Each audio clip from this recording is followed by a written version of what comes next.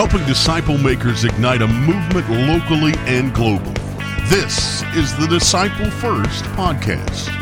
Now, here's your host, Craig Etheridge. Welcome to the Disciple First podcast. It's a podcast by disciple makers and for disciple makers. My name is Craig Etheridge. I'm your host, and I'm here as we are listening in to a message delivered by Michael Kelley to the First Colleyville Church, the church that I pastor. We asked Michael to come in and share with us about disciple making. And Michael did a fabulous job opening up the scripture, and we've already heard the previous podcast, a little bit of that message. I want to give you the balance of that message now, so listen in closely to Michael Kelley.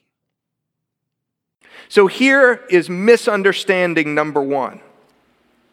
Misunderstanding number one is that discipleship is making Jesus your number one priority. That is a misunderstanding.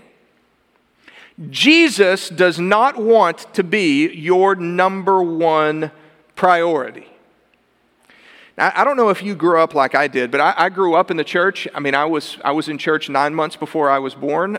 Many of you probably were too. And so I developed kind of a pattern when I was a kid in going to church. And then when I became a student in the student ministry, I developed another pattern. And the pattern that I developed was a yearly cycle that has now followed me into adulthood. So every year during the summer, if you're a student, we did, maybe you do too, we went to youth camp. We would get on a bus with terrible air conditioning and drive a long ways away to someplace incredibly hot, and we would stay for 5 days, and then on Thursday night of the camp experience, we leave on Monday, come back on Friday. Thursday night is what I would call cry night at camp, okay? So what happens on Thursday night, generally at youth camp, is that somebody will stand up on the stage and they'll preach a message, and then they'll give an altar call kind of invitation at the end, and everyone will come down, and every 7th grade girl in the place will be weeping uncontrollably, and then you'll go and you'll say, "Okay, sweetie, can you tell me why you came down front and why you're crying?" "I don't know." "I do. It's because you've had 17 minutes of sleep in the last 5 days, and you've existed on Pop-Tarts." Okay, so I get it. That's for me, as I grew through the student ministry and then on into the adulthood, there developed this pattern with me that every Thursday night at camp, I would do a self-evaluation where I sort of made a priority list about my life. And I thought to myself, okay, what is the most important thing to me right now? Is it my girlfriend? Is it sports? Is it music? Is it what? And if it was anything other than Jesus, then I would, on that Thursday night, rededicate my life to Jesus. And then the next year, I would do the same thing, except I would rededicate the rededicated life that I had previously rededicated to Jesus. Such is the cycle that I fell into. It was every couple of months, you look and you make a priority list. Is Jesus number one? No, he's not.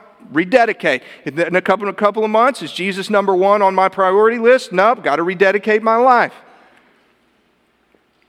Jesus did not die to be number one on my priority list. And he didn't die to be number one on your priority list either. Jesus died to tear up the list. So if you want another visual that works better, I think, for what we're talking about here, instead of a priority list that is 1, 2, 3, 4, 5, 6, 7, don't think about a list at all. Think about a wheel. See, the difference between a wheel and a list is that no matter what is number one on a list, you still have a segmented kind of life where number one is separate from number two, which is separate from number three. With a wheel, everything is integrated together. So think about that image of a wheel. At the middle of the wheel, there is a hub, and coming out from the hub are these spokes. Now, the hub at the middle of the wheel is what gives the entire wheel all of its definition and meaning. In fact, if you take the hub out of the middle of the wheel and you have all these spokes that aren't locked into the middle of the wheel, you know what you call them? Sticks. And sticks are really good to be used for kindling. But you put the hub in the middle, and the spokes lock in, then suddenly you have something that can roll. So if Jesus is the hub at the middle of the wheel, it means that everything else in your life locks into him. And he is not number one on your list. He is the part of your life that gives everything else fundamental meaning. So that means that your marriage is no longer about having two incomes on your tax return. It's no longer about having somebody to get through life with. That you come to understand that your marriage, more than anything else, is a walking, talking, living, breathing illustration of the gospel of Jesus Christ. It means that the teenage years for you as parents are no longer about just trying to get through and make sure that people get through alive to the other side. Instead, you see this as a pivotal moment in your kids' life for them understanding the importance of the kingdom of God so that they can be launched into their future. When you get a career opportunity, no longer do you think, well, which of these jobs am I going to make more money in? But instead, you've come to see your work as an opportunity for gospel and kingdom advancement. And so you ask the question, by which of these avenues can I more greatly impact the world for the cause of the gospel? Do you see it? Every part of your life locks into the hub at the middle of the wheel, even down to the simplest of things like eating a meal. To where you've got an option to have that fourth piece of cake for dessert, and you think to yourself, am I now eating for the glory of God anymore? Or is my stomach my God? You see it? Everything locks in. And if you find there's a part of your life that can't lock in to the hub at the middle of the wheel, which is Jesus, then it gets cast aside. Now, I know that this seems a little different, maybe even a little radical for us to do, but I believe this is the kind of life that Paul lived. I mean, take a look at how Paul described his relationship with Jesus. This is from Philippians chapter 3. He says, "But whatever was a gain to me, I've now considered to be a loss because of Christ. More than that, I also consider everything to be a loss in view of the surpassing value of knowing Christ Jesus my Lord. Because of him, I've suffered the loss of all things and consider everything else as filth, rubbish, refuse, excrement, that I may gain Christ and be found in him, not having a righteousness of my own from the law, but one that is through faith in Christ, the righteousness from God based on faith. My goal is to know him and the power of his resurrection and the fellowship of his sufferings, being conformed to his death." That doesn't sound like somebody who has a list at all. It sounds like an addict. Someone who filters all of their desires, all of their priorities, all of their resources, all of their everything through this one key central goal: to know Jesus and to make him known. That's the life of the disciple.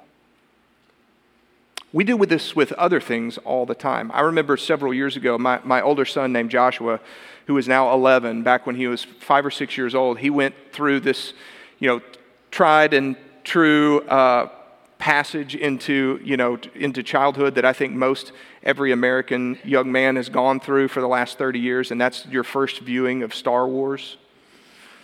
So we plug in Star Wars A New Hope and watch it when he's 6 years old, and he thinks it's the greatest thing that he's ever seen, because up to that point he's basically seen Barney, and now there is this. He thinks it's amazing, and for weeks after that, everything was about Star Wars all the time. As a matter of fact, I remember, a couple of weeks later, my wife and I were taking a walk in our neighborhood, and I'm pushing in the stroller our other son, who was about a year old at the time, and then Joshua and his sister Andy were walking behind us, and so we're going through the neighborhood, and I hear behind me this whoosh. And I turn around, and my little girl is laying on the ground. She's 2 years old, laying on the ground, grabbing the back of her leg in pain. And her older brother, Joshua, is standing over her with a stick like this. She go back and say, "Buddy, what is going on? We don't treat each other like this. Why would you do that?" And he looked up at me, serious as he could be, and said, "Daddy, I don't know what to tell you. She was an imperial spy."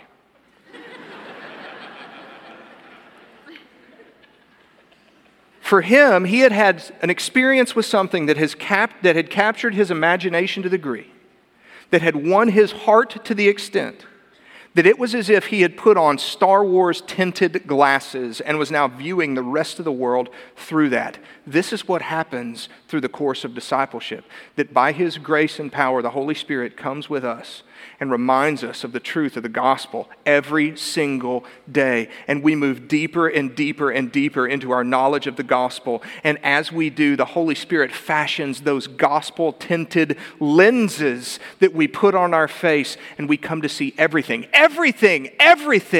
in light of the truth of the gospel of Jesus Christ.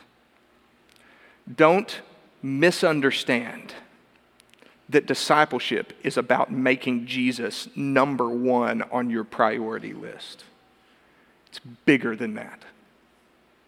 Misunderstanding number two is this, that discipleship means doing big things. Discipleship means doing big things. So I think most of us at one point in our lives or another, if we've gotten really serious about following Jesus, we really want to go all in with this thing, then we have asked the Lord to use us in some mighty way. Maybe we have in our minds the ability we're going to lead a student-led revival at our school, or maybe it is that we want hundreds of people to come and hear us preach the gospel, or maybe we want to find ourselves writing songs that millions of Christians across the globe are going to sing, or maybe we want to start some kind of business that in the nonprofit arena is going to impact literally the future of an entire nation. So we have these huge aspirations, but can I tell you something about life that I think you'll resonate with? 99% of all of us are going to spend our whole lives doing regular things.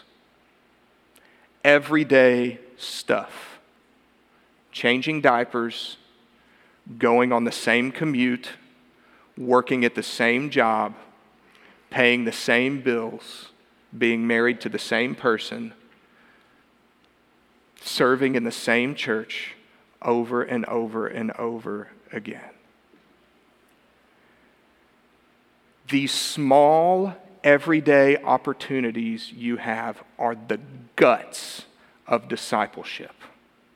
And if you spend your life waiting for some huge, gigantic, enormous opportunity to come along, you'll never do anything.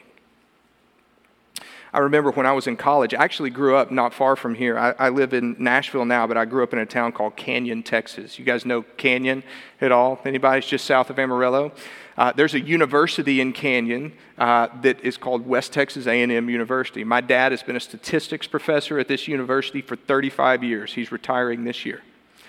I went to college there. I went to college at West Texas A&M, the same town that I grew up in. And one of the reasons that was great for me is because it meant I got to interact with my dad nearly on a daily basis, even as I was taking him for 3 statistics class. Oh man, I feel like I just had PTSD just now thinking about that. So 3 statistics classes with my dad. Also happening at that time was something really, really crazy on our campus. There were a group of students who had decided that they wanted to start a worship service just outside on the lawn campus.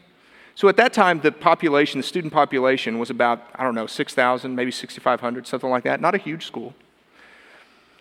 And there were this group of students that started a worship service that was 2 hours. All we would do is sing 2 hours. It started at 10 p.m. every Thursday. 10 p.m. Go for 2 hours, midnight. And it grew to have over 1,000 people there every single week. So you think about that. That is a state-sponsored, that's a state school, non-religious. 1/6 of the population gathering outside every week to sing. It's crazy. Now, of course, if you got Friday morning classes, you had a little quandary on your hands here because you would go to worship at 10 and worship till midnight, and then, of course, you needed to go hang out, and so you get back to your dorm at 1:30 or 2 o'clock in the morning, and then you're in bed by 3, and then, well, most times you would miss your Friday morning class. That's just the way that it happened. So I remember one particular Friday morning, I rolled in to my dad's office at about 8:45 on Friday morning, just, not shaved, bleary-eyed, rubbing my eyes. And he said, hey, it's 8:45. Don't you have accounting at 8 this morning? And I said, well, yeah, I do. But man, I was out so late worshiping last night. It's crazy, Dad. It's awesome. So I went on to tell him about it, and my dad, as only he can do in my life, quiet, steadfast, rock solid, generous, humble man, took it all in and said, you know, son, I'm really thrilled with what's happening on the campus right now. I've never seen anything like it, not when I was a student and not since I've been a professor. I've never seen anything like it. But there are those of us who are Christians on this faculty who have tried the best we can to share the gospel with our coworkers. And when the Christian students on this campus are consistently absent, late, or the worst students in the class, it makes it exponentially more difficult for us to do so. So you might think about that the greatest impact for the gospel that you could have at this period of your life is to make an A in accounting.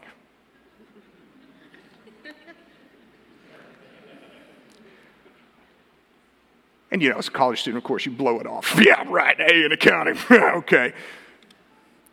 There is wisdom there.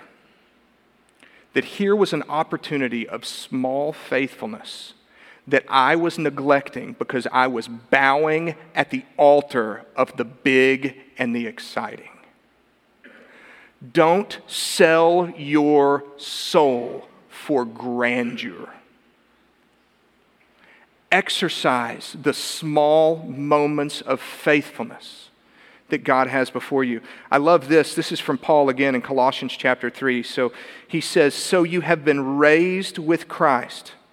So seek what is above, where Christ is seated at the right hand of God. Set your minds on what's above, not on what is on the earth. For you died, okay? You died. That's what he's talking about. You died, and your life is now hidden with Christ in God. And when Christ, who is your life, is revealed, then you also will be revealed with him in glory. Therefore, put to death. So do you see this? Paul is saying, when you came into Christ, you died. Therefore, die. You believe the gospel, you were changed on the inside. Now every day you got the opportunity to die. But what does death look like to Paul? He says this, put to death what belongs in your earthly, worldly nature. Sexual immorality, purity, lust, evil desire, greed. That's idolatry. So the Lord might not be calling you to lead a nationwide revival, but you know what he is calling you to do? To not be greedy. The Lord might not be calling you to win everybody on your campus to Christ, but you know what he is calling you to do? He is calling you to be pure. We like to think of God asking us, when it comes to discipleship, to write a blank check with our lives, to write a blank check and give it to him. And in a way, that's exactly what we do. We give him that check and say, everything I've got, all my money, all my aspirations, all my hopes, all my dreams, all my talents, all my resources, it all goes to you, Lord. Use it as you will. But here's the thing about God, at least in my experience, and maybe yours too, is that even though he has the blank check, he cashes it a little bit at a time. He cashes it when you're the one that needs to stand up because you refuse to gossip about the other person. He cashes it when, even though you got a lot going on in your life right now, that you choose to volunteer and serve in the church. He cashes it when you're the one that, even though the rest of the world is fixated on sexual desire, that you're choosing to live in purity. He cashes it that even though you might be going through a rough patch in your marriage right now, that you refuse to leave. He cashes it not all at once, but 38 cents here, and 50 cents here, and $7 here, and $10 here. And over the course of a lifetime of faithfulness, it adds up to a monumental amount. But it has come out of your account a little bit at a time. Don't misunderstand discipleship as being all about big things. And neglect the small moments of faithfulness before you. And then finally, there's this. The third misunderstanding is that discipleship is about loss. So we could think that is true, right? Very easily, because we've talked a lot about death and a lot about giving over your desires to God, a lot about losing your dreams and hopes and aspirations. We might be tempted to walk out of here and think, well, that's what Jesus wants me to do.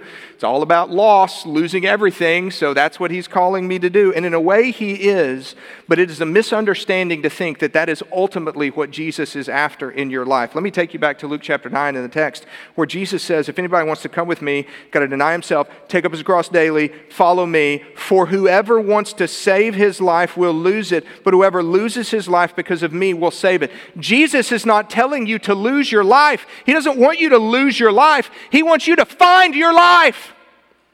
But true life can only be found on the other side of loss. Jesus doesn't want you to settle with an earthly life, with earthly desires and earthly passions. He wants you to look bigger than that. And he knows that in order to get to the other side, you have to walk through loss to get to the gain on the other side. Jesus is not telling you, lose your life, lose your life, lose your life. Jesus is saying, find your life. He's pleading with you. Find your life. Don't settle with this little itty bitty experience of life. Know that I have fullness of life with me. But the only way that you're going to get there is through walking the road of loss. There's something better on the other side. C.S. Lewis, the famous Christian author, said it like this, that when we are overcome by the pleasures of this world, we are like children content to sit in our backyard making mud pies because we have no idea what a holiday at the seashore is like. The psalmist would say in Psalm 16 that in his presence there is fullness of joy and eternal pleasures at his right hand. Jesus himself would say that I came to give life, and not just life, but abundant life. Jesus is saying to us this morning, find your life. Don't settle for a life of half-hearted commitment and easy fellowship. Go all the way. It will cost you. But in the end, you will find true life. Well, that was Michael Kelley unpacking discipleship and what that looks like in your life and in your church. If you'd like more information about how to make disciples and make disciples, how to ignite a movement of disciple making, go to disciplefirst.com. Disciplefirst.com, it's your one-stop shop for disciple-making resources. Also, you can look for a Flashpoint conference. They're all over across the country. So go to flashpointconference.com, theflashpointconference.com, or you just go back to disciplefirst.com and click on the Flashpoint icon to find a Flashpoint conference coming to a city near you. And until then, go make disciples.